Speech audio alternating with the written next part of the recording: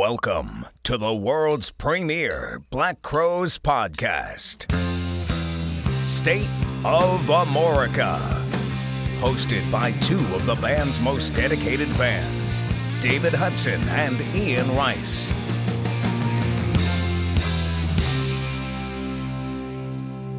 And now, let's get the show on the road. All right, everybody, welcome back to the State of Amorica podcast. I hope everybody's had a good week. I know Ian and I both have. And speaking of Ian, it's nice to see your beautiful face on the other screen and hear that voice of yours. Well, you know, Mr. Jason Johannes did tell me I have a lovely radio voice, so I have to use it to full effect. How are you doing, sir? I'm good. He told me I had a face made for radio and podcasting, so... That's what everybody tells us. I thought that's complimentary. It's not. Do you remember that Chris Farley character where he was a news guy on Saturday Night Live, you know, and he would do the air quotes, and he goes, some might say I had a face that would scare small children. Yeah, Bennett Brower, I think, was the name of that character. Yeah. Oh, man, yeah, that was a great skit. How have you been? I've been all right. Just, a lot of things happening, keeping busy.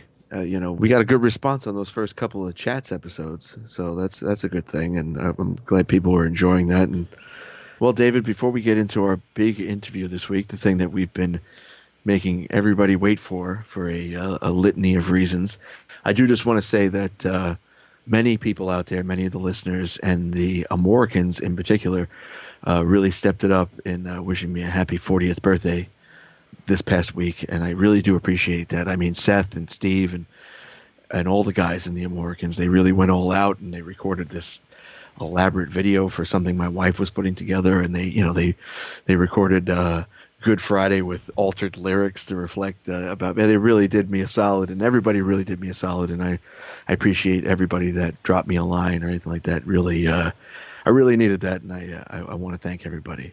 You are an old guy, Ian, and so you don't know how many more of these you're going to get at your age. That's true, but I also do want to say, David, because I often take these things as read between us, but I do appreciate everything you did towards my birthday too, and I had a great time, and I appreciate you being a good friend there, buddy. Oh, no problem, anytime. Yeah, the video that the Amoricans did for you was priceless. Oh yeah, I asked them to send it to me separately just so I could save it and have it, because it really was. It's touching when you make friends through this thing we've been doing, and it's they think enough of you to do something like that, and I think that's great. And hopefully, I can return the favor someday. We're gonna have those guys on and girls here in the future, and let them talk about their two big shows coming up in Atlanta in May, and I'm going to be there, and it's going to be fun, and hopefully a lot of you guys can pop in and see them. I encourage anybody that can be there to be there, and I'm trying to work it out myself, but schedule-wise and logistically, I don't know if I can make it happen, but I'm going to do everything I can to make it happen. We do have something we want to help our buddies in the Amoricans with. As you know, they're a Black Crowes tribute band. They are looking for somebody to fill the quote-unquote Ed Harsh spot in the band. So if you know someone who plays keyboards, loves the Crowes, and lives in the greater Boston area, it's a rare opportunity to play in the most committed and authentic Crowes tribute band in the U.S.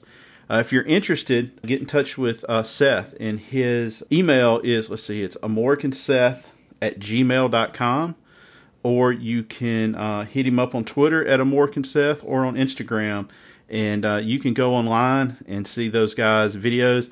They don't try to dress up like the Crowes. They don't try to act like the Crowes. They play the music of the Crowes, and they do it as good as anybody. Matter of fact, I think I saw the other day Johnny Colt was complimenting them. So, they're great. Play deep cuts, too. Deep cuts. Oh, yeah. And when I get up to Boston now, they're going to have to learn Life Vest for me, though. I've already told them. I know. I've heard. Well, they did. They were kind enough to throw out a Tied Up and Swallowed at one of their shows to me, because I told them how much I like that song. So they're great guys. I'm so glad we got to become friends with Seth and Steve. Oh yeah, they're two of the greatest guys I've ever spoken with. Salt of the earth, and also they do have a YouTube channel. They have some cool videos, and they did a kind of a Zoom hangout. That unfortunately I was slinging dope at work, but Ian got to be on it, and where they premiered a video from their live at Daryl's house appearance. It was twice as hard that they played, wasn't it? It was Sometimes Salvation. Oh, Sometimes Salvation. I'm sorry. Yeah, you could tell I wasn't there.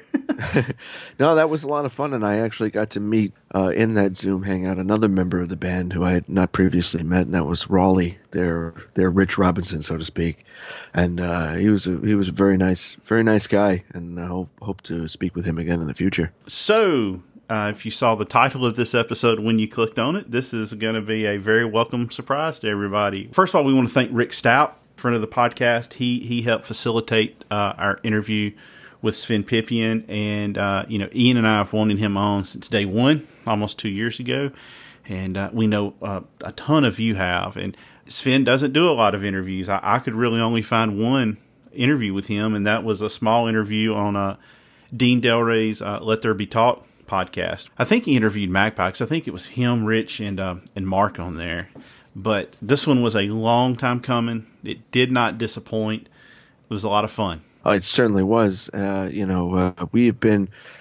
Sven has been on the top of our wish list for guests, and also a lot of you listeners out there have always asked us, when are we going to have Sven on, and we had tried a couple of times, and the timing was finally right, and Sven came on, and it was honestly great. Sven is such a he was very generous with his time. He was very forthcoming and honest, and we just kind of had a good chat with him, and we really think it's something special that came out. And also a big thank you, in addition to Mr. Rick Stout, also Martina, Sven's lovely wife, contributed very much in Sven's being on here, and we can't thank her enough for facilitating Sven being our guest, and we hope he had a great time and will join us again. I think he did. Super nice guy. We kept this one very, very close to the vest. I think only 2 people knew, and other than us, and they knew because we needed to get a question from them. So, can I confess something to you right now? Yeah. I'm going to do this right on the show here. Yeah. I'm going to be perfectly honest with you. After I told you that you had to keep your mouth shut, I told Steve Gleason before you told Steve Gleason. And then you came to me and you said, "Can I tell Steve Gleason?" And I said, "Yeah, sure." And I quick texted him. And I said, "David's going to tell you this. Act like you haven't heard it right." Well, hey, he's a great text actor. Because I think because he's a bass player, that's why I wanted to tell him, So I reached out to him, and then everybody on the Magpie boards knows about Jessica Cole Recco and everything being Sven-tastic. So I reached out to her and got a quick question from her. So other than that, nobody has known about this other than the people involved on the interview, and then obviously Rick Stout knew. And like I said, many thanks to him. And we're going to have him on at some point. He wants to do one on the gear of the Black Crowes, isn't that right? Yes, and for various different reasons, we've been delayed in doing that episode, and also partly because I'm afraid I'm going to be in over my head on that one talking gear, but. I know I'm gonna be like, that thing you plug the guitar into. But Rick is a great guy, and I've had the opportunity to meet him a couple of times and speak to him, fairly regularly via text and social media and that kind of thing. And it'll be fun to have him on. He's a very, very interesting and friendly guy. All right, everybody. So that's gonna, I think, be it. We need to probably throw to Sven Pipien. That's something I didn't know if we'd ever going to get to say, but I'm very happy that we got to, and I think all of you are going to enjoy it very much. So here's Sven.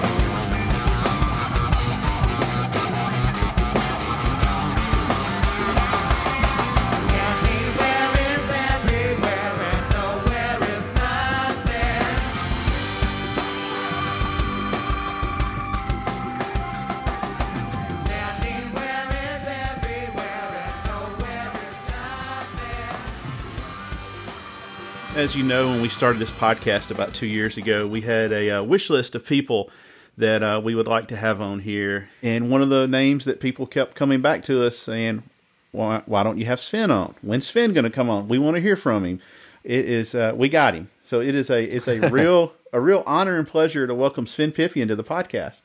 You got me. Hey, y'all, how's it going?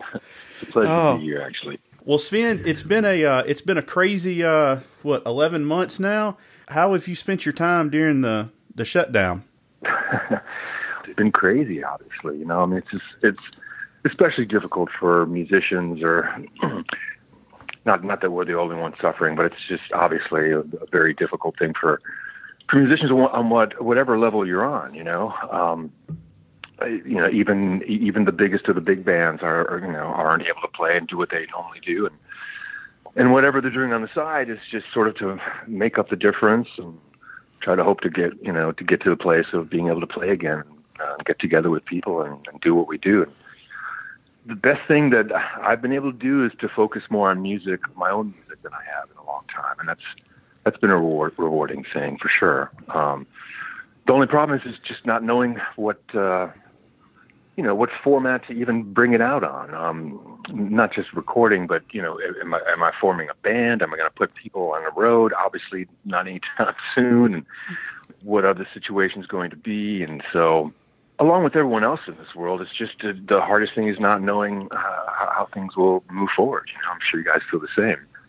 Oh yeah, absolutely. I mean, do you find it challenging these days, as a musician, because of the way the record industry has gone? There's no physical releases aren't as big, and streaming has kind of taken over. Has it become more of a challenge?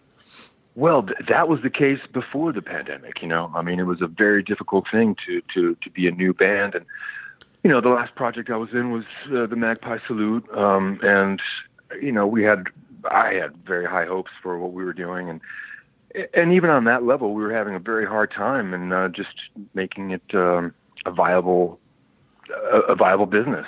And unfortunately, that's just part of what has to happen. It's got to be a viable enough business, even if that's not your focus, just to keep the whole thing going. And we certainly did okay, but then of course I got some different news before the pandemic, and that was a hard thing for me to deal with. So in a lot of ways, I was kind of in a pandemic of my own before the pandemic hit.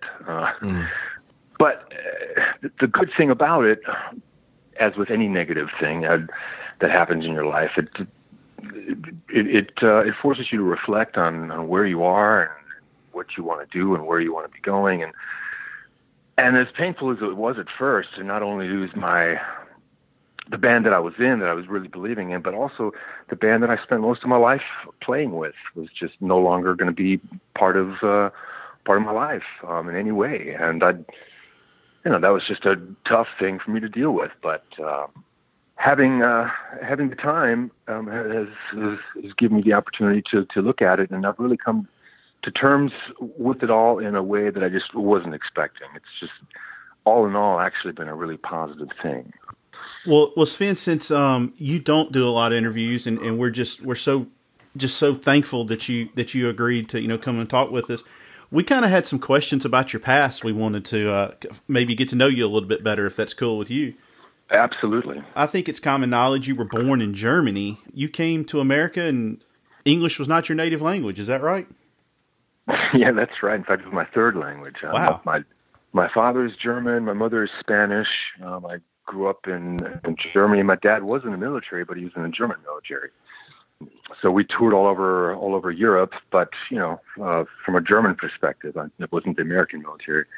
But in 1976, my father had the opportunity to work for Lufthansa, German Airlines, and moved to Chicago. And because my mother's sister was married to an American, at that time that was enough for us to be able to get a green card. So at age 9, I was about to turn 10, we moved to Chicago from Germany, and it was a spectacular thing for me, I tell you, as a kid from Germany to come to America. I mean, it's hard for someone not, for someone that's not an immigrant to understand what that means, from this to come to this country that you've heard about all your life, and to actually be here. And of course, it was 1976, and the bicentennial, and in Chicago, and it was just a couple of weeks before the 4th of July, and I had no idea what was happening. But we got to Chicago, and there was just flags everywhere, and Americans just talking about their country, and it was just an amazing thing for me to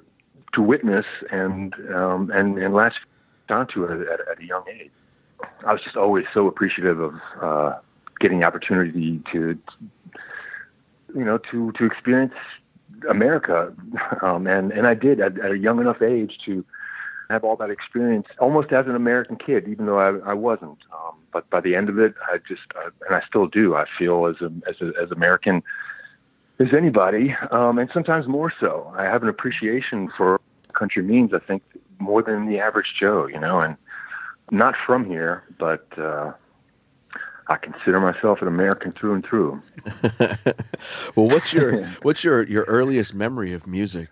Well, I started early in my family. I come from sort of a musical family, and my grandmother played violin in the Berlin Philharmonic, and my grandfather was a guitarist, mainly flamenco. And so my father played trumpet, nothing spectacular. My mother was just loved to sing, and they used to sing at parties. And my father was great at singing harmony, so that's kind of where I started learning how to harmonize at an early age, 5, 6. I started figuring out, okay, melody's one thing, and then whatever my dad's doing is something different. I really like that, and I started understanding what the relationship between melody and harmony, and then of course harmony being so similar to bass, bass kind of holding both of those together, and I just developed an early love for how music actually works.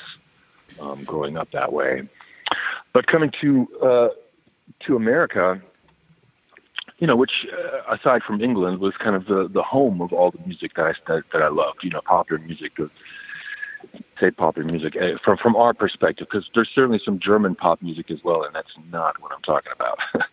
Because German pop music was pretty hilarious. Now, coming up at that time, you had to have been a fan of the Scorpions, though, right? I wasn't at the time, but I became, once I was in the States and started listening to, because at age 9, I really wasn't into German rock music, to be honest with you. Even though the Scorpions were well on their way and doing their thing, and even being from the same town, I had not heard of them, to be honest, until I was like 12 or 13. And, Rock You Like a Hurricane was one of the school bus, rock songs that was always being played.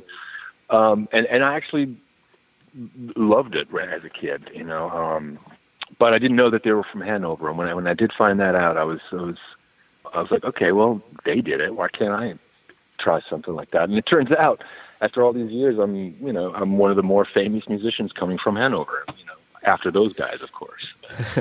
That's great. Was bass your first instrument? No, I started out playing, learning music on piano and organ.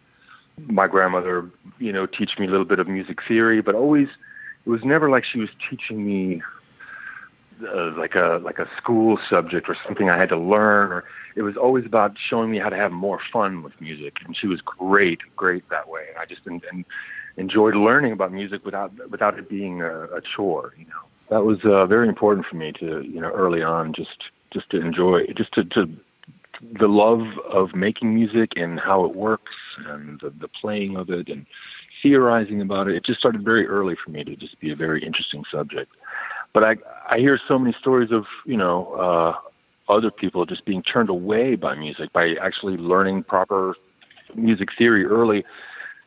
If it's not done right, it can just turn you off to what music should be, because it's a right brain, left brain marriage that has to happen to make it enjoyable. And if you're just using one side or the other, it just kind of defeats the purpose to me. So I started out with keyboards, and eventually started playing guitar when I was like 12 or 13 and wanted to be in bands and that whole thing.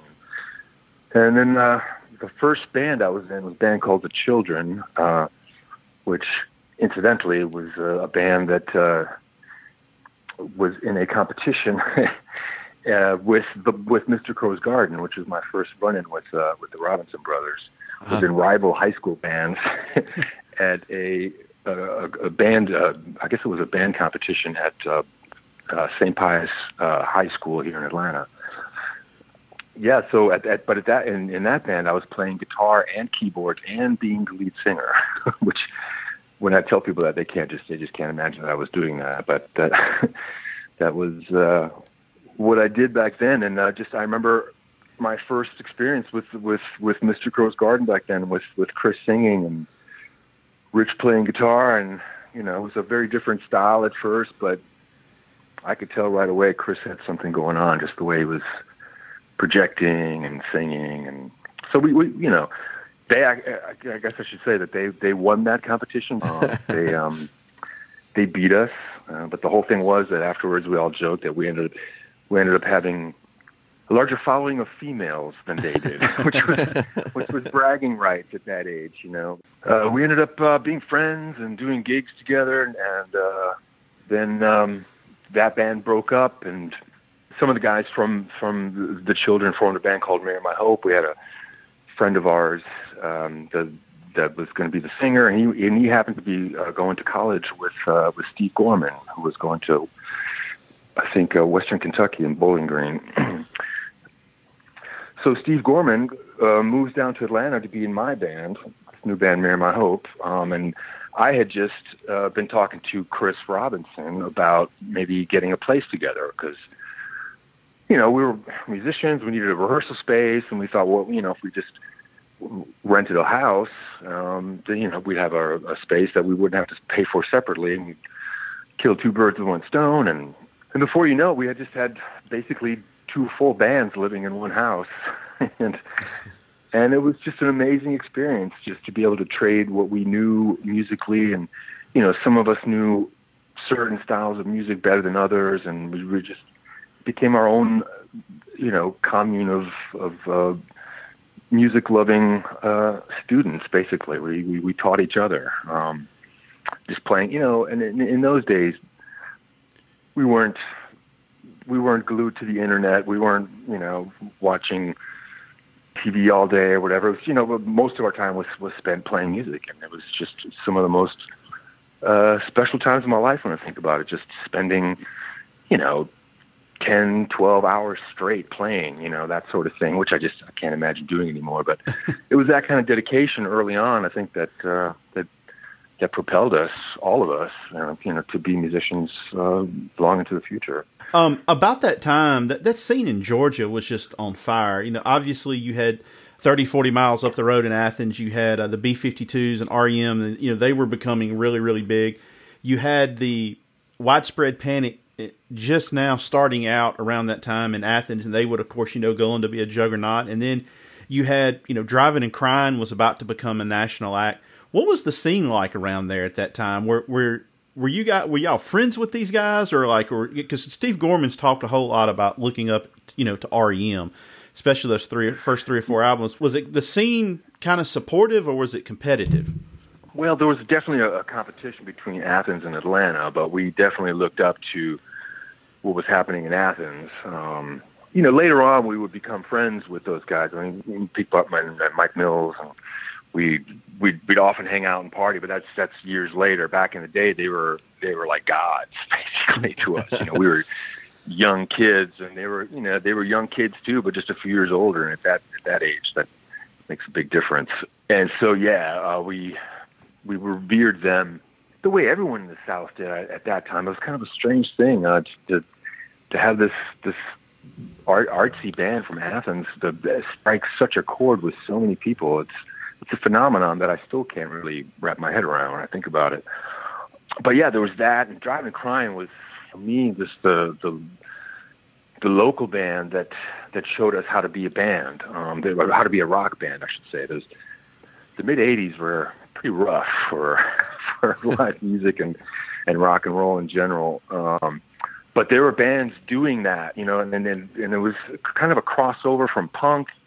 Like if you wanted to see a band that was playing, guitars through loud amps in the mid '80s, you probably had to see a punk band. I guess maybe a metal band of some sort. But if you weren't into metal, it was going to be some sort of punk. Husker Du comes to mind. Later on the Replacements and just hard-edged kind of music with, and then of course from there later on flowed Jane's Addiction and bands that were bringing back rock and roll in a way that it was kind of lost in the '80s. And yeah, we definitely looked up to those guys. And you're right, it was a scene that was on fire, and we all, to say we all support each other is to put a twist on it that probably isn't real. But there was a lot more camaraderie than anything that I've seen since. But yeah, I look fondly on those days. I got to tell you, that first Marry My Hope record, the Museum album, that was, to me, that record was very ahead of its time. It's such a great record. There were so many elements in those songs you would hear later, like in that grunge sound that came a couple of years after it. Things you would hear with like Pearl Jam and Screaming Trees and so forth. Do you think that Museum would have fared a bit better commercially had it come along slightly later than it did? Well, perhaps, or if we had just kept going. But we were definitely ahead of what we were doing. And there were some things that were happening, that showed us that was probably the case. I mean, we kind of messed up our career path, I suppose, at that point, and then not really knowing that there even was one. We were just kind of going with it. We were 19, 20, 21. I think I was the oldest. No, our drummer, Stevie Lindenbaum, actually was the guy that replaced Steve Gorman, was actually 1 or 2 years older than me. So, but yeah, late teens, early 20s. So what do you really know about life at that point? Not much. Not much, right? But you think you know everything, Exactly. Now, I've heard Steve say that because he left, I guess, Marry My Hope to join Mr. Crow's Garden, and then y'all got the record contract before they did, and he's like, "Uh-oh, did I make a mistake?" So talk a little bit about the recording of that album after y'all got signed, and what all went into that, because y'all had a pretty good backing from the record company, didn't you? We did. We ended up signing with Silvertone, which was a part of RCA Zamba Music back then. I guess RCA BMG, sort of conglomerate, whatever it is now. I have no idea. I'm sure it's changed a bunch, as they all do. But yeah, that was an English label, and I knew of that label because the Stone Roses had just signed them, and so I was like, okay, these guys can maybe do something. So I was very happy about that, even though it wasn't a record company that was on my radar necessarily. But how can I phrase this? We got the deal. Steve had already left. I remember having a conversation with him about this is about to be final. Are you sure you'd want to take that direction? And I was just convinced he was making the wrong move. I mean, I just didn't see anything happening at that point for Mr. Crow's Garden. And I think they had just changed their name to Black Crowes. I'm not positive of that, because from what I remember, I think George Dekulius was involved in the actual changing of the name. So George hadn't been around yet. So I might be wrong about that. But so we got signed. We went to Europe, to London, and ended up doing some recordings there in the city. But we had gotten a couple weeks slot out at Rockfield Studios in Wales, in Monmouth, Wales, which I was aware of just because I was a huge Queen fan growing up, and I knew Bohemian Rhapsody was recorded there. So I was like, as a kid, very, very impressed to have the opportunity to go there and record, and not all of it, but most of it was recorded there. We Hugh Jones produced the record, which he had worked with Bauhaus and Echo and the Bunnymen, and that's kind of the music that I was into in my early teens, before rock and roll really kind of took back over. And so I was very impressed with his work on or his interpretation of what our music was going to be. And I'm very proud of that record that we made there. Incidentally, 30 years later, the Magpie Salute ended up finishing up High Water 2 there. Right. And that was a really great experience for me to have that 30-year anniversary of my own, an amazing experience at such an early age. I remember coming back to Atlanta after our first tour and running into, I don't remember if Rich called or if I actually ran into him. I think he called. But Rich said they just recorded their demos for this new record that they were putting out. And I remember meeting him. He gave me a cassette tape, and I listened to it, and it was just so much better than what I was expecting. And just some really, really great songs. I remember one that really stuck out to me was "Seeing Things." When I heard Chris's vocal on that, and the fact that they were daring to play something, off meter from the rest of the more rock and roll record, I just thought it showed some depth that was going to be more than just a flash in the pan. And sure enough, a little bit later, maybe a year later, I'm not sure, but it wasn't much time, that thing just exploded all over the place. And that decision that Steve made ended up being a different one, or having a different result. I mean, yeah, the Shake Your Money Maker record was definitely, different, for what was going on at the time. But the Museum album from Marry My Hope, I mean, that was really, to me, especially going back and listening to it again more recently, there's some fantastic stuff on there. I mean, Suicide King and It's About Time and Hourglass. I mean, a lot of these things could easily have fit into what was going on around like 91, 92, only a couple of years after.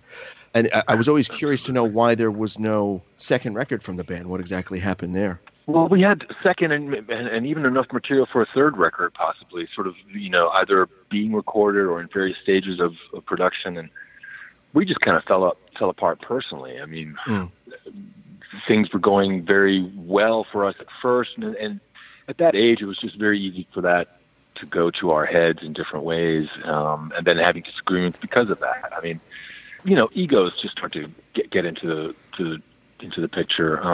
And people deciding, okay, well, I wrote this, so I'm the one that's responsible for this. And, that kind of thinking started, once we realized, okay, we have to get accredited for these songs, and it just kind of changed the band. Originally, it didn't matter who brought a song into the mix. We would just all work on it, and it was all our music. And I was just pretty adamant that that's the way I wanted it to be. I wanted the music to be, our music, as opposed to, written by one person and everyone else just plays on it, which is, supposed to the regular way that most bands do operate. But anyway, so that's when we did do the accrediting for that first record, that just started to separate the band into different camps, because some of us were upset about what the other ones were doing, and it was just if we could had a better vision of the future, we've just stuck those things out, and all we had to do was just continue on to one or two more records, and I think that we would have been in line with what was going on, because like you said, it was just a little bit early for commercial understanding.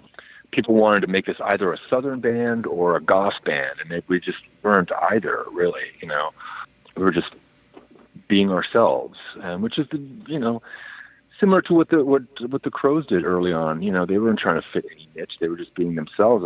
But people sure wanted to put them into a niche, And now they're in their own niche, and always have been. You're talking about the issue of writing credits. I think REM's probably the blueprint of how to avoid that. It was always the four of them, whether they contributed or not. And I think that's why, they stayed together so long. I mean, obviously Bill Berry had to leave after having that aneurysm, but, you don't really hear a lot of drama out of the REM camp.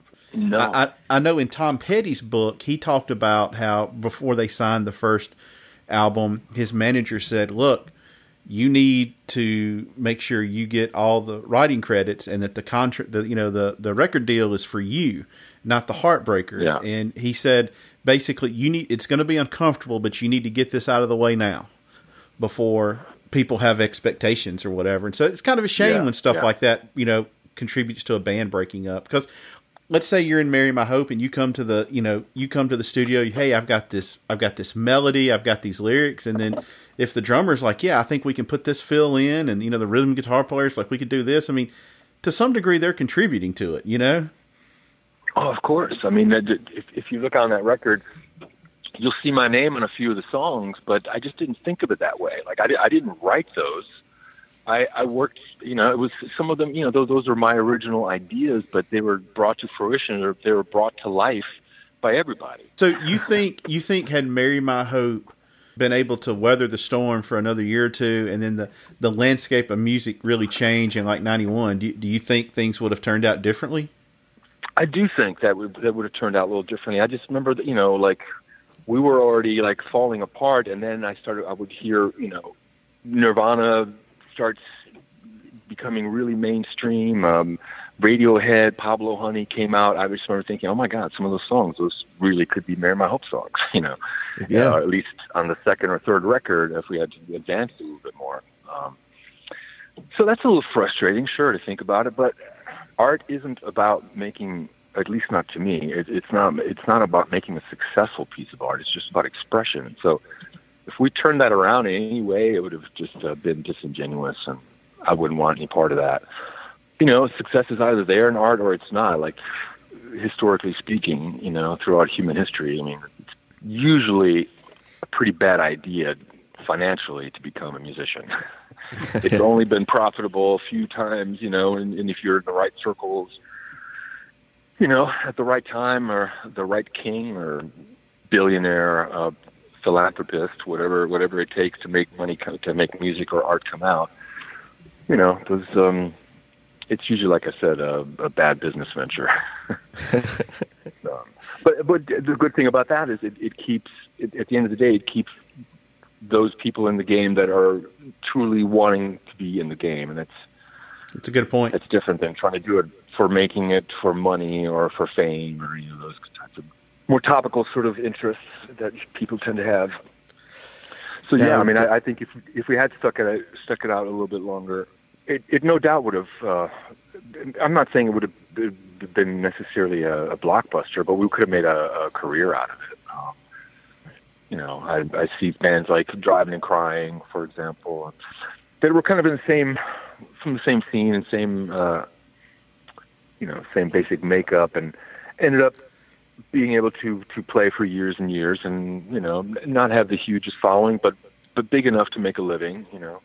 Depending on how you set it up. And Sven, it's interesting. It's interesting you bring them up, because when you think, of music, you obviously, most people go to, Los Angeles as being kind of a hub, or, New York City, you had the CBGB thing, and then the South with like blues musicians and country musicians. But the state of Georgia had like a 10 or 12 year run there where it was a lot going on. Obviously, 30, 40 miles up the road, you had REM and the B-52s in Athens. And then about this time was when Widespread Panic first started playing. They started getting big. And then you mentioned Driving and Crying, and then Marry My Hope gets signed. You have the Black Crowes. A couple years after that, Collective Soul is from Georgia. They come out. What was the scene like at that time between all of those bands? It was quite a scene, and so much more togetherness than anything I see these days. Not that it wasn't competitive, because it certainly was. My band's better than yours, and that whole thing. But yeah, no, we all did get together and hang out, and it wasn't just like, let's go see them play. It was, what are they doing, and then what are we doing afterwards, and everyone would hang out. There were certain houses in Atlanta that were, the musical party houses, and the Oakdale House, which is where Chris and I and Steve and James Hall and Clint Steele, we all lived there, and that was one of those places. Like, after shows, a lot of people would go to our house and just spend the rest of the evening, night, morning, etc. at our place. God, I think about it. It sounds like a nightmare now when I think about it, but it really was fun back then. To wake up and have a house full of strangers, and some of them, but not really, and suddenly you're having breakfast with them. But yeah, it was definitely a very competitive scene, musically, but very communal on a personal level. I remember having just great conversations with all these different people, and we all learned from those. Absolutely. So Marry My Hope finishes up. And then you fast forward a few years later, and you get the call from the Black Crowes to, they had some lineup changes. They were shaking things up a bit, and you get the call to join the band. Tell us a little bit about how that all happened for you. Yeah, well, after the Mary My Hope dissolution, which was slow and not very ceremonious and ended up being pretty much over, and I had to, get a regular job. So I was working at restaurant jobs, pizza place, any kind of like non-committed, anything that didn't take too much mental energy, basically. So I could still, play and write and things like that. And I didn't want to give up being a musician. So the kitchen was a perfect place for me, to kind of put some hours in, get some, get a little bit of cash to make it through the week, and just kind of keep working on music. But yeah, when I saw Steve at Piedmont Park, I was walking my dog, and we just kind of ran into each other after not seeing each other for several years. And this is the spring of '97, because things were already happening with enough for him to ask me what was going on, and he didn't ask me to join yet, but he was asking what I was doing, and I kind of felt like he was feeling me out, like what am I up to. But then a few months later, I think it was July, maybe August of '97, he actually did call me and ask me if I didn't want to try out. I don't think try out was the way he put it. It certainly wasn't an audition either. He says, "Hey, would you be into playing? Here's some tunes," and he gave me a cassette, like 10 or 11 songs, and we went in, and I listened to them, and it felt so natural. It never felt like I was playing somebody else's music. It just felt like, okay, I get this, and it wasn't any kind of a big deal. I just went in, and we started playing. It sounded to me very good right away, and apparently they agreed because, after a little while playing, we just kind of talking about me and the band already. So I don't know about them actually trying out anybody else. I don't think there was anybody else. So I ended up joining, and it was just like trying to catch a train, and you jump on, but before you know, you actually jumped onto a supersonic jet, and your face is being torn off by just the speed of it all.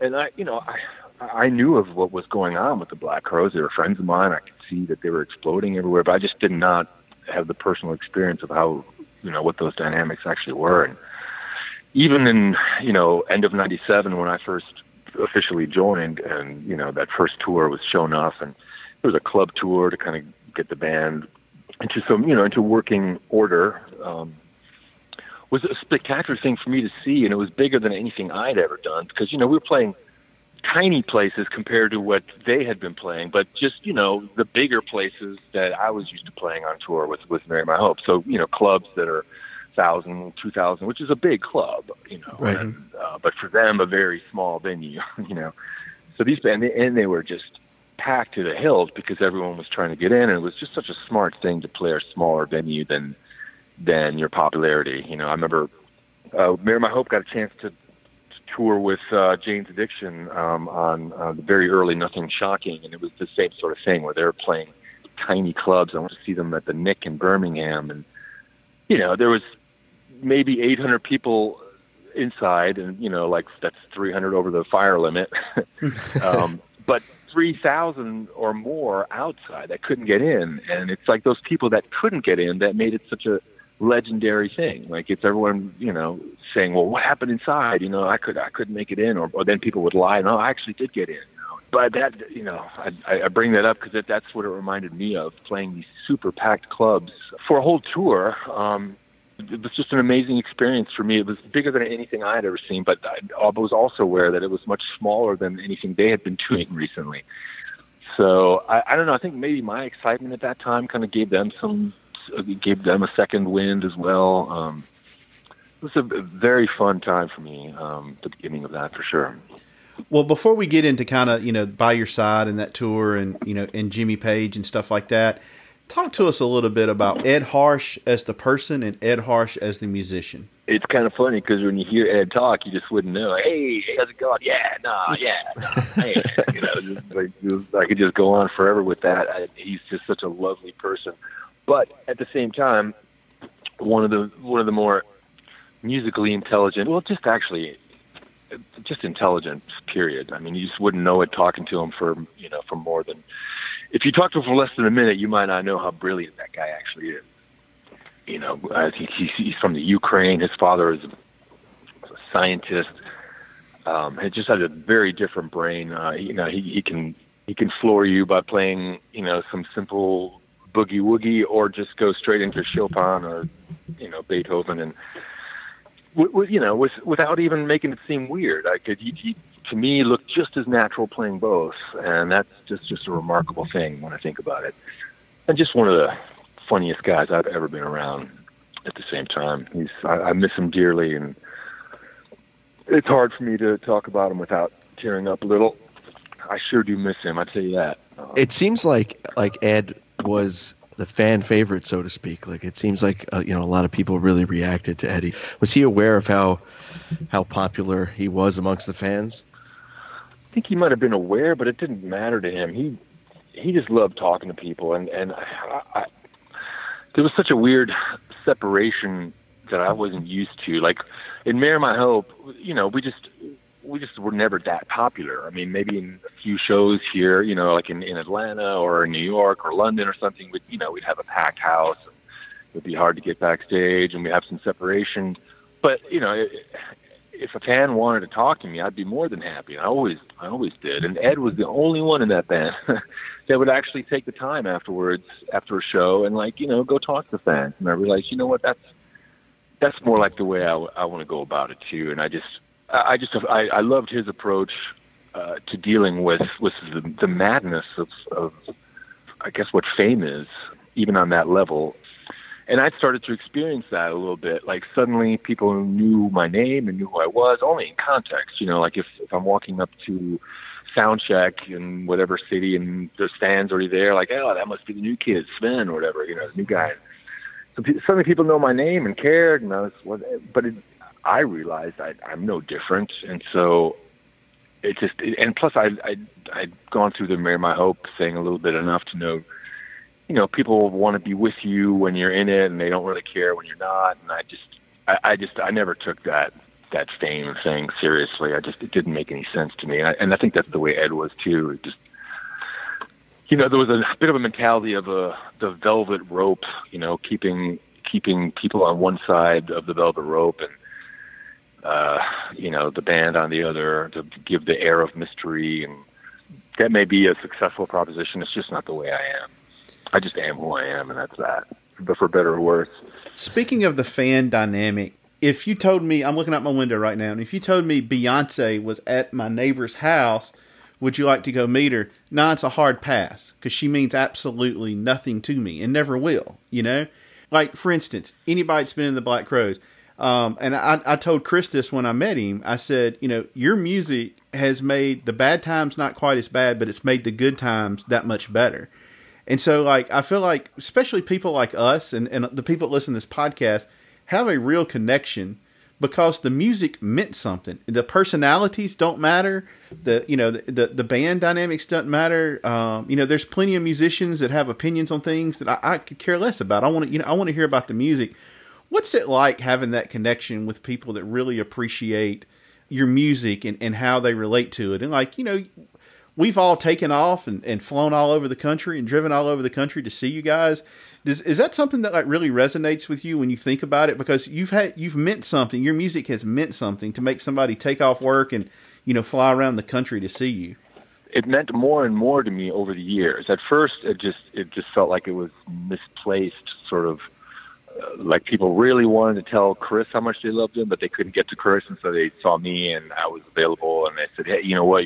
That's the way I thought of it at first. It's like, yeah, well, I'm just the guy that they were able to talk to." But then it just started happening more and more over the years, and I started realizing, no, actually, I think they do dig me as well, and I'm at least my part of the expression, whatever that means to them, and that means something to me. That means that I'm at least not failing in bringing across what I wanted to bring across, which is just my performance of a song that I didn't write, but I completely put my heart and soul in and believe from beginning to end, and that has some kind of an effect, and at least partially. I'm only one part of the band But enough people have told me that over the years for me to start to believe it. And when I started to believe it, it dawns on me, then that's really something for me to be thankful and appreciative about. And I am. And I try to tell people that as much as I can. It's not easy always to take that time after a show when you're tired, but to talk to fans as much as they want to talk to you. I try to do my best, but sometimes it's just, more than you want to deal with at the time. So when you joined the band, the band's working on the material for By Your Side. Talk a little bit about what working on those songs were like for you. Like, what were some of your favorites? What were your favorite ones to play, and that kind of thing? Well, By Your Side itself, the song, which originally was If It Ever Stops Raining, right, was one of the first ones I got to hear, and I think it was on that first cassette when I tried out. And I've always liked that song, even when it was changed later on in the By Your Side sessions to actually be called By Your Side. The riff to Heavy, before it was called Heavy. Just about every song on that record means something to me because of how formative it was in my beginnings with that band and my experiences with them. There's not a song on that record I don't like or don't appreciate for what it is. I don't necessarily appreciate the end result of the record as much, but every individual song I really do like. As a record, just looking at that cover it's a source of embarrassment to me. I mean, it's the most ridiculous picture of me that I've ever, that I can think of ever having been released. I'm sitting on some sort of glowing golden orb, and I had zero, editing strength or power in those days. So I just had to go with whatever they chose, right. Which probably was, does Chris look good? Does Rich look good? Okay, done. And by the time it got down to me, it was just an afterthought. So there's many things about that record that I don't like, including some of the production value, the cover. But all in all, I think it's a very underrated record. After you guys do the tour for By Your Side, you hook up with Jimmy Page and play some shows. Was that like the pinch me moment of all pinch me moments when you're looking over at Jimmy Page? It really was. And I might have actually tried to pinch myself too. There are certain moments that I remember live that I'll just never forget. One of them being right before the solo and What Is and What Should Never Be. Jimmy looks over to get the timing right so he can start the solo, and just in front of a huge hushed, excited, but then momentarily hushed crowd for the beginning of the solo. Those little moments I'll never forget. Him looking over and playing the part essentially of John Paul Jones as best as I could hope to try. Yeah, that whole time was so special for me, which made it so difficult to leave, because I was asked to leave right after that, pretty much.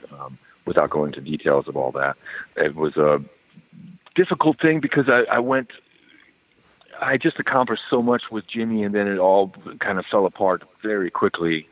And without going into details about that, it was a tough time. I loved every moment of playing with Jimmy, and it was so important for my musical education to see Jimmy as a peer almost. I mean, I say almost because obviously he's not a peer. But we were playing in the same rehearsal space, trying to, deconstruct and reconstruct these songs. He just felt so on the level. We were, so eye to eye. He was not pretentious or didn't need to prove who he was. Just one of the more gentlemanly people that I've ever met. Just a fantastic guy. The rehearsals were so amazing. I was able to go back and look at some video on YouTube. I'd never seen videos of these rehearsals, but there are some posted, and I can't believe that time. The videos don't do the moment justice, obviously, but just being in those spaces to me was almost more exciting than playing in front of people, because it was so laid back and I say laid back. It was laid back, but also incredibly tense in my own head. Right. The scene was laid back outside, but what was happening inside my head was like, okay, what would you just correctly or kind of made it through the last song, and now I got all these other songs to figure out and learn and play, and how's that going to work, and do I really know this? And so I was nervous inside my head, but he made us all feel so comfortable, and just like we were playing music like we always had. It's just a bunch of guys getting together and playing music. It doesn't matter who wrote it and how iconic these songs are. And so he made it possible for us to kind of like get off the, the nervous train of, can I actually do this? And as opposed to just, let's just do this.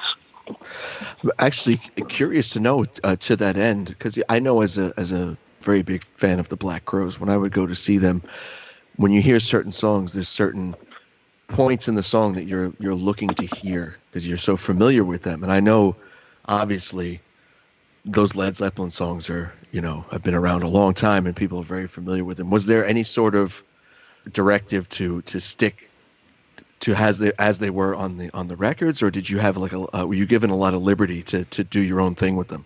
I think there was probably more liberty than I maybe would have acknowledged back then, but because Jimmy was just way cool about it all. But I just took it so seriously. I just wanted to get it like as close to the original as possible, and then we can move from there. So that was my perspective on it, was just to give it the honor it deserves, the respect it deserves. So yeah, I mean, like I said, there may have been more leeway, but I didn't want the leeway. I was happy to play those songs the way they are, as best as I could try to hope to play, along the lines of John Paul Jones, which is an impossibility, but sure was fun trying. Well, after that, Sven, you take a little break from the Crowes and you come back in 2005, and obviously much has been made of 2005, 06. To me, 2005, 06 just went to a whole other level. What was it like finally getting to share a stage with Mark Ford for the first time?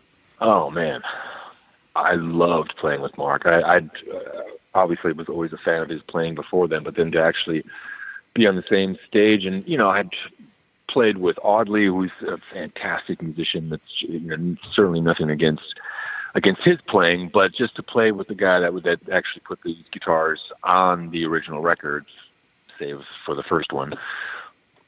But we just got on instantly. It felt like the old band that somehow I was privy to be part of.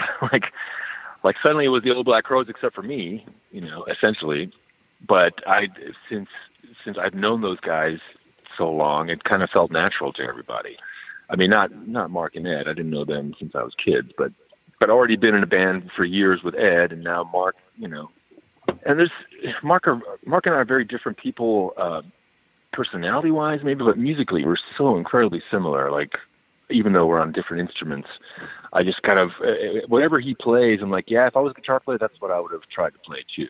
And I just feel like his musical ideas and the directions he naturally goes into it's the natural inclinations that I have myself, stylistically speaking and energetically. So that was just such an honor to play those songs with Mark on stage as well. And it was a very productive, powerful time. The band was really rolling, or firing on all cylinders at that point. I've lived under the impression that, most fans talk about the golden years, and some people say, well, 93, 94, but most people seem to say, 95, 96, maybe even early 97 as being the golden years, so to speak. And they maybe were, I have no idea. And I know the band was an amazingly powerful thing at that time. But we, when I joined in 97 and from then on, that was kind of a reformatting of the Black Crowes. But then when Mark came back, it was sort of getting back to what the band was originally format-wise, except for me being a different bass player. And for a couple of years there, it was. I would have to agree with you. It was probably the band at its best. One of the things that was such a big difference from your first stint in the band to the second stint in the band is much more varied set list, sometimes some really obscure covers. Like I'd have to go look up, who originally did it. And obviously a lot more jamming. There was a lot of jamming in 0506. Was that the first time you'd ever really been in a band that jammed like that? And if so, is that kind of nerve-wracking at first, or as a good of a musician you are, is it just something else you figure out how to do? It's always something I've loved to do. And I just hate to use the word jamming because it just gives a picture that I don't really like. It kind of dumbs it down, but spontaneous playing, without any preconceived notions of where you're going, it's just, I've just always loved that aspect of playing. It depends on what musicians you're playing with, and it's not a matter of a good or bad musician. It's just some are better geared for that sort of playing, and some are better geared for reproducing something exactly every time. The difference between a classical pianist and reading music, but playing it exactly as it should be, and that's the way that's supposed to work. You can't really say that that's a better or worse musician than someone who's been a free-form jazz player who's not sticking to any rules, but is also great in his own right. So it's not a matter of better or worse. But I'd always been in bands that at least attempted that, and my natural way of playing music before we, if I get together with some guys and play, and before we play any particular songs, it's just always about, let's just make some noise and see where it goes. And to do that live in front of people, sure, it's like bigger crowds than I was used to, but I loved it. I loved the danger of it. Like if things could just completely fall off, and people don't know how close we've come to, well, not just close. There were some actual train wrecks that did happen on stage, but a lot less than you would think, I think that's probably the most attractive thing about music, and particularly live music, is spontaneity. It kind of, if you're there witnessing that, you're the only one that's going to see that, and that may be just a moment that happens just once, and it can never be replicated. That's the exciting part about music to me. I don't know if you feel the same way. I do, and that was what you mentioned.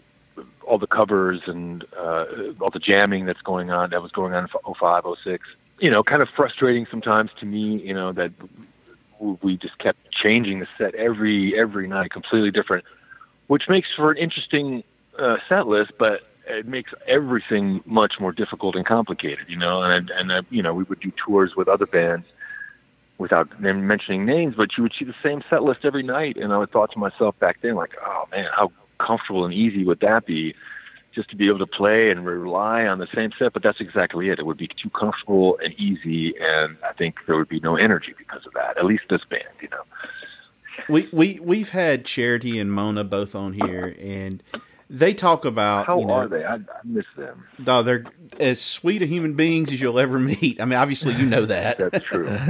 But they both have talked to us about, at times, especially on that run, how the band would get so locked in, and Chris would be so into it, and everybody was just dialed in. Mona has played with everybody, and she talked about how there were times, she said, it felt like the entire band was levitating. What's it like to be plugged into that? Because, I mean, it's something that we're never going to get to experience. Yeah, that's true. And it's also not something that I could describe in words. That's the thing about the experience. I could tell you about it, but that's only going to get you 10% there at best. But I'll try. It's such an extraordinary experience because it's a combination of, I mentioned the dangerous element of playing live, playing something you've never played before live in front of people, and jamming and going to different directions, and the fear of the train wreck, and that energy mixed with the audience's excitement and the musicianship that you feel around you, and maybe you're not having the best night, but then you look over and Eddie's doing something insane on the keys, and it just re-inspires you and makes you realize, okay, this is right here, right now is where I need to be. Don't think about how you didn't do what you wanted to do in the last song, or how you might not perform on the next one. This is the one right here, and it's not even the beginning or the end of the song. It's just right in the middle. The right here, right now means this measure right now, and to be brought back to that kind of right here, right now has been a wonderful thing for my life in general. Just to forget about the past and future sometimes and just kind of just be here and just be and enjoy. And that's kind of the most spectacular aspect of it, is when you get past that fear and it dissolves away in all your worries and fears and regrets, all that vanishes, and you're just in this magical place with other musicians that you love and fans that, on the most part seem to get it. That was always surprising to me, the number of people that weren't bored. I mean, I'm sure that we lost countless people by playing jams that, for people that just wanted to hear the hits, which is right. Big part of the struggle that I remember, over the years with the Black Crowes, is which way do you go with that? Do you reproduce the hits that people want to hear, or do you do something new? And that's been a different answer with every incarnation of the Crowes. That experience you're describing seemed to be kind of the foundation for what would ultimately be the Magpie Salute, particularly on that first tour in 2017. It seemed like everybody was together, and there was some real levitating moments, so to speak, and everybody seemed to be on the same vibe. I mean, how was that first tour for Magpie? That's interesting to say that, because, it was all the same dynamics, but without the fear. So it was that same kind of excitement, and we don't know where we're going, and we might fall down, but it was fearlessly so.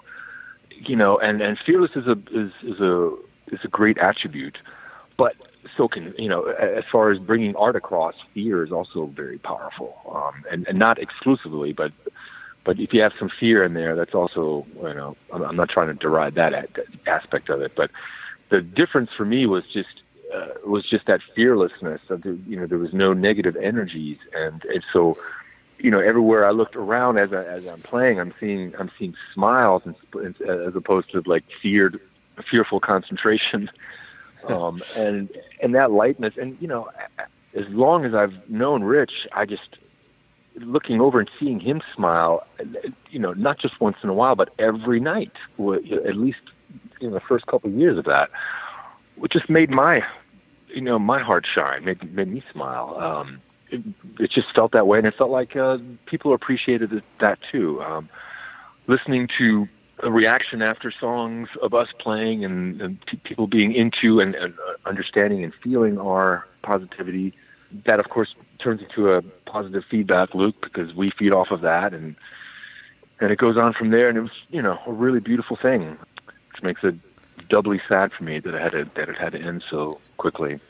The one show I saw of Magpie was one of my favorite musical moments. The one? Yeah, well, I only got to go show. Yeah, it was at I'm kidding. It was at House of Blues in New Orleans. It just felt like there was no barrier between the band and the fans. It felt like everybody that was there for the same reason. This isn't about seeing a big production or a bloated rock band. This is about a mutual admiration between the band and the fans.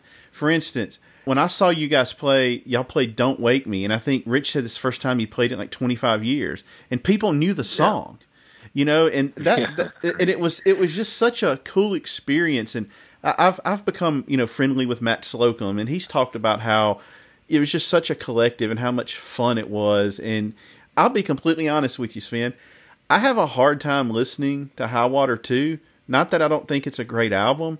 I have a hard time listening to it because we're never going to get to see that played like that. Yeah. That's kind of a sad thing. But on a positive note, though, those tours were just so good for the fans, and you got to hear.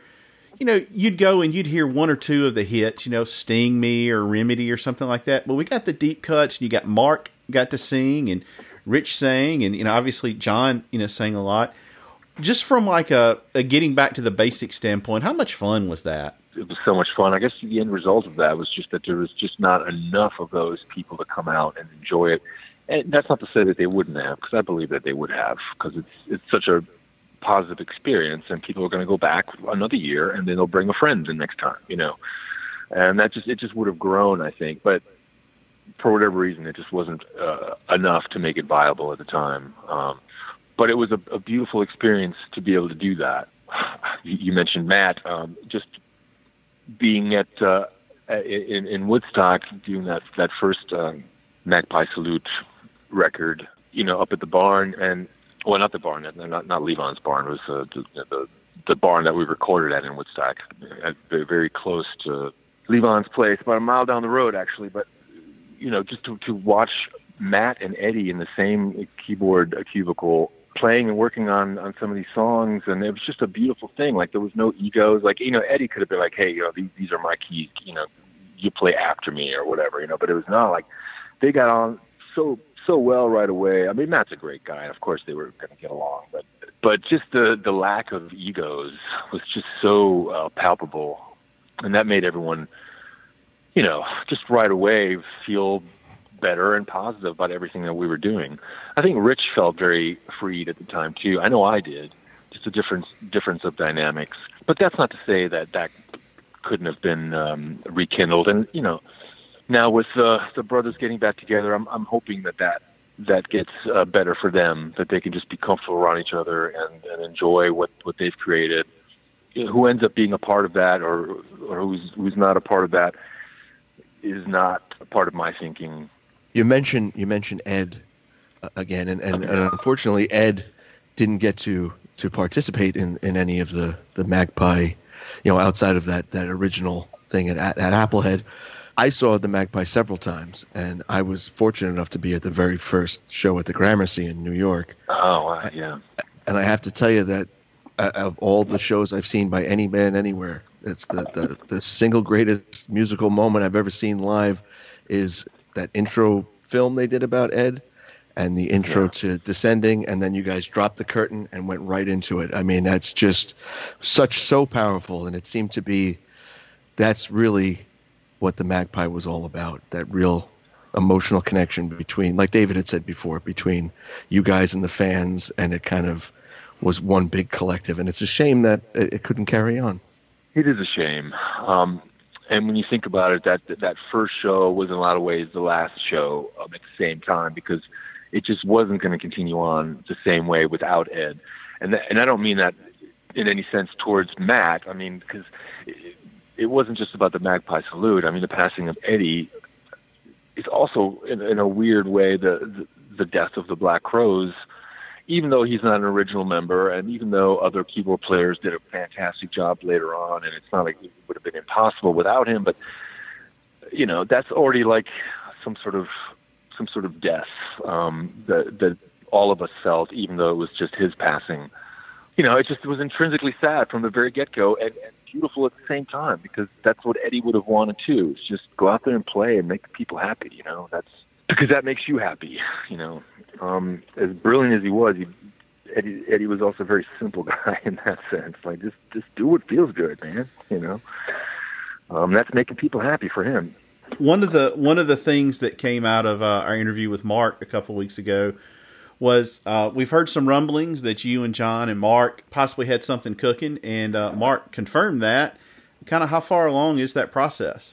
I'll confirm it as well. We are working together. It's just very slow going at this point because we can't actually be together, and that's what music is about to me, is being together.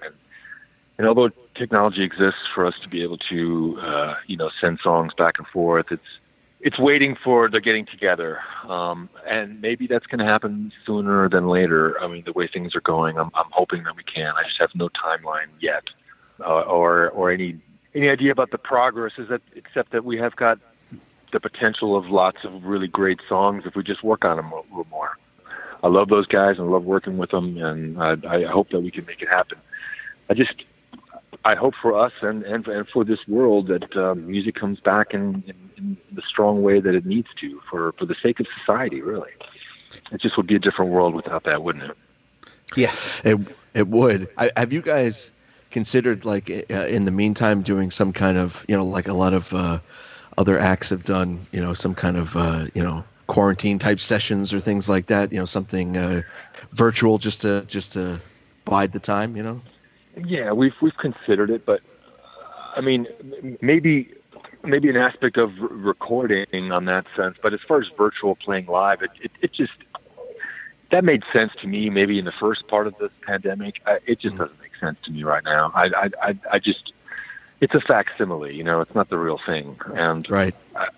I just as soon wait for the real thing. That's hoping that it actually will happen. If it just turns out that the music industry is broken and it only, the biggest of the biggest bands are able to play, which is the way it's looking. It's a tough game out there. But if that's the case and there's no way of playing these songs any other way, then yeah, okay, then we'll go to the lesser facsimile thereof. Well, I am very fortunate being a pharmacist that I've already been fully vaccinated, and yesterday I bought tickets to see Blackberry Smoke in the North Mississippi All Stars in Birmingham. And when is that show? It's Sunday, April the 26th. Okay, and that's one I want to go to. That's not too far. But the thing is, like, I even like messaged. I mean, we had Britt on here and Charlie, and I messaged Britt yesterday, and I was just like, man, you don't understand. Like, when I hear the first chord of live music, like, there's a legit chance I'm gonna like tear up, because I've missed it so much. And getting back to the thing with John and Mark, I know there is a hunger for that just because of people we have on here that are fans. I see it on the message boards. I think it would be a really, really cool thing to hear. But I know we're all very much looking forward to that. All right, Sven. So one of the things that we like to do every now and then, at the end, just have like some rapid fire questions to you. So like just kind of the first thing that pops into your mind. What do you think? Okay. All right. So what is your favorite Black Crowes song to play that you did not record? That I did not record myself. No, that you weren't on. You weren't on the album. Yeah, on the original recording. Yeah. Well, this is probably not the most popular answer, or not the coolest answer, but my favorite song to play has always been "Thorn in My Pride," and it's just such a majestic piece, and my introduction to it was maybe different than the fans. I don't know. I've just always loved that. And, not to say that people don't like that song. They obviously do, but I think it's just been played so much that it may be not a fan favorite anymore. But it's just always been one of my favorite ones to play. Another one, pretty much anything off of Southern Harmony, I'll tell you that. I'm not a big fan of most, that's not a fair thing to say. There's a few songs on Shake You Moneymaker that I enjoy playing, but they're just not on the same level that songs on Southern Harmony, especially with Mark in the band, even with some, with Magpie playing these songs, having Mark playing Sometimes Salvation, even 30 years later, it was a spine tingling experience standing next to the guy that actually played that solo, So yeah, those, like I said, anything on Southern Harmony, there's so many. I put myself into every song that was played. So even if it wasn't my favorite song, if it was on the set list, I was going to put my best foot forward on that. I like a lot of songs on By Your Side. I love playing them live. We ended up playing them. We ended up not playing them as much as some of the other records, except for a couple of songs. But they always seem to me to come across better than expected. I mean, maybe, they're not the most popular songs of the Black Crowes catalog, but they seem to have gotten a good response every time we play them. I mean, except for some notable exceptions, but for the most part, yeah. So along those lines, what was your favorite Black Crowes tune that wasn't a fan favorite? That I know wasn't a fan favorite? Yeah, that you particularly liked yourself. Well, it's not one of my favorites, or it's in fact I hate it on a level that it's hard to explain. But there was just something really special and crazy about Ian Height, and I learned so much about myself having to step up and start that bass line and and have people look at me like, what is he doing? and it was the most embarrassing thing for me, to like step up and say, okay, and start a song and like, I don't start that many songs. And when I did, like, to have that be the beginning of it, I developed some strength there that I didn't know I had. It's funny about that tune because it's got such a strong bass line. It has one of Rich's best lead guitar solos ever, but yet nobody seems to like the song that was in the band except maybe Chris. I don't know, but it's strange. Well, I actually would probably be number 2 in that. I appreciated the humor in it. I mean, it was kind of a tongue in cheek from the very beginning. But that's the thing with humor. Once you have to explain it, it doesn't really cut across the same way. So it's the same with humor and music. If it's not obviously a joke, then who's the joke on? I think at the end that joke was on us. All right, Sven, I promised one of our friends that plays in a Black Crowes tribute band, the Amoricans, that I would ask you about your bass line and some of the runs in the Magpie Salute song Omission, because he thinks it's just brilliant what you were doing in that. Can you expound a little bit on your playing on that one? It was one of those rich riffs that I had heard. There's a version of that song that was a demo, I suppose. So I'd heard that riff, and Rich was kind of just playing the roots on bass to kind of give a demo feel for the song, to give somebody an idea of how the song goes. But I just kind of just started playing it a little differently, and hearing the opposite space from what Rich was doing. And Mark, of course, was integral at that time too, and he found even more space after I put my bass down, which I love his guitar in that song. It's crazy, but yeah, it's a matter of finding the space and that Rich wasn't occupying, and also and give it credence. I spent a lot of time over the years playing along with Rich, on a lot of riffs. That's just the way they were written and whatever. But some of the more beautiful and more powerful things happen when you go away from just doubling each other. And complementing each other, which is the beautiful nature of music. You have to play apart from each other to actually play together. You play 2 together, and then you're not playing together anymore. One last question: who is your favorite bass player of all time? Just one last question. Yeah, like that's an easy answer. You know what? I don't have a favorite bass player. I used to, and I started with Paul McCartney, and he's the be-all, end-all from a musical perspective on bass playing for me. But there's so many different aspects of bass playing. For me, it flowed from Paul McCartney to the other extreme would be English music. John Entwistle, The Who, John Paul Jones, Led Zeppelin. It took me a long time to appreciate Bill Wyman, but now he's on that tier with me too. I just always thought of the Stones' music wrong in terms of bass. All the good bass lines, it must have been Keith playing those or whatever, and that's a bunch of horse crap. I mean, there are those songs where Keith did play, but Bill Wyman is just one of those elusive.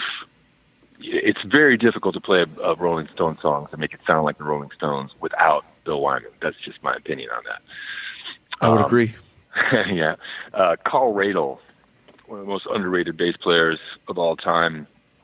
Derek and the Dominoes, Bonnie and Delaney, and hugely influential on me. When I started paying attention to him playing, and it just made me feel like, oh my God, that's what you're supposed to do. That's and he famously played behind the amp, so people wouldn't even look at him. He's a very shy guy. So I love that dichotomy of having such a powerful bass player being so shy, even though he's playing the coolest freaking bass lines. I love that dichotomy. I think that's beautiful. But yeah, you asked for one favorite bass player. It's just not a fair question. Those are the ones I grew up with. I mean, I appreciate a bass player who plays for the song and doesn't play for his own ego. There are people that try to wow you, and I just think that's boring. It's boring, and it has nothing to do with the power of music to me, which is the power of music comes from the communion of people rather than any individual virtuosity. Say that 3 times. So that's where I stand on that. I mean, there's certainly, Paul McCartney isn't technically anywhere near the top of bass playing, but I wouldn't put anyone above him, if that makes sense. So that's kind of the way I feel about that. Sven, as we wrap this up, we want to tell you, first of all, thank you so much for coming on. It means the world to us that you trusted us to come on. And I think it's important for you. You know, you said you've come to this realization over the years, but I think it's important for you to know how big of a part you played with this band and with the experiences that the fans have. I hope you enjoyed your time, and I hope, like I said, I hope you sometimes sit back and realize what a big part you played with the band and the fans and the live experience. And coming from me and Ian, who are big fans, we just can't thank you enough. Well, thank you so much, and it means the world to me to know that there's people out there that appreciate my little part that I played, and it makes looking back on my career a more positive experience.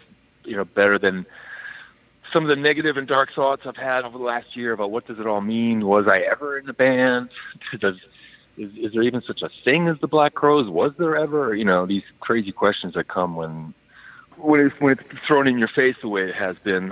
But I've come to terms with it, and I just to know that there's people out there that enjoy the music and enjoyed my part in it. That just makes me feel better about everything. You know, I wish everybody the best, and I wish you guys the best, and have me on again. I love talking to you guys. Yeah, we would love to have you back, and you're welcome anytime, Sven. It's been an absolute pleasure. Now, we kind of tipped you off to this ahead of time, but we typically let our guests select the play-out song. So what song you got for us to close this thing out? Well, I'm going to throw you for a little bit of a loop, because I'm not going to choose one of my songs or one of the Black Crowes songs. I'm going to choose T-Rex, Ballrooms of Mars, if you have that. Of course I do.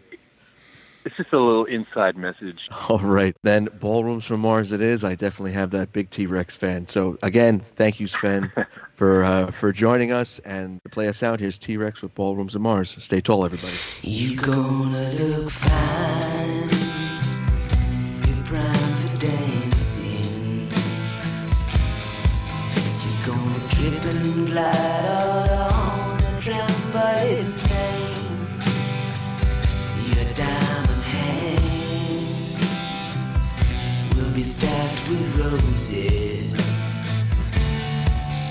and wind and cars and people of the past. I'll call you thin just when the moon sings. Place your face in stone upon a hill of stars, and gripped in the arms of the changeless madman, we'll dance our lives away in the ballrooms of Mars. You talk about day, I'm talking about nighttime, when monsters call out the names of men. Bob Dylan knows, and I bet Alan Freed did. There are things in night that are better not to behold. You dance with your lizard leather boots on, pull the strings that change the faces of men. You diamond proud hag, you a got-a-gone gangster. John Lennon knows your name, and I've seen his. Rock!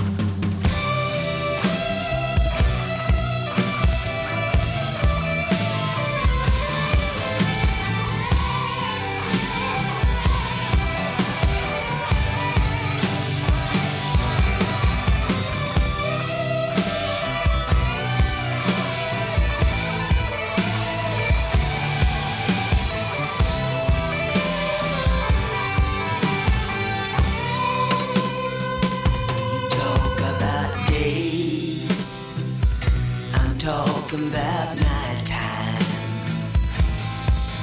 when monsters call out the names of men.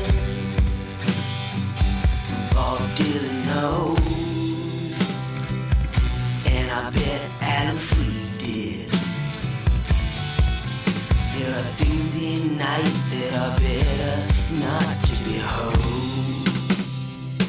you dogs with your lizard leather boots on.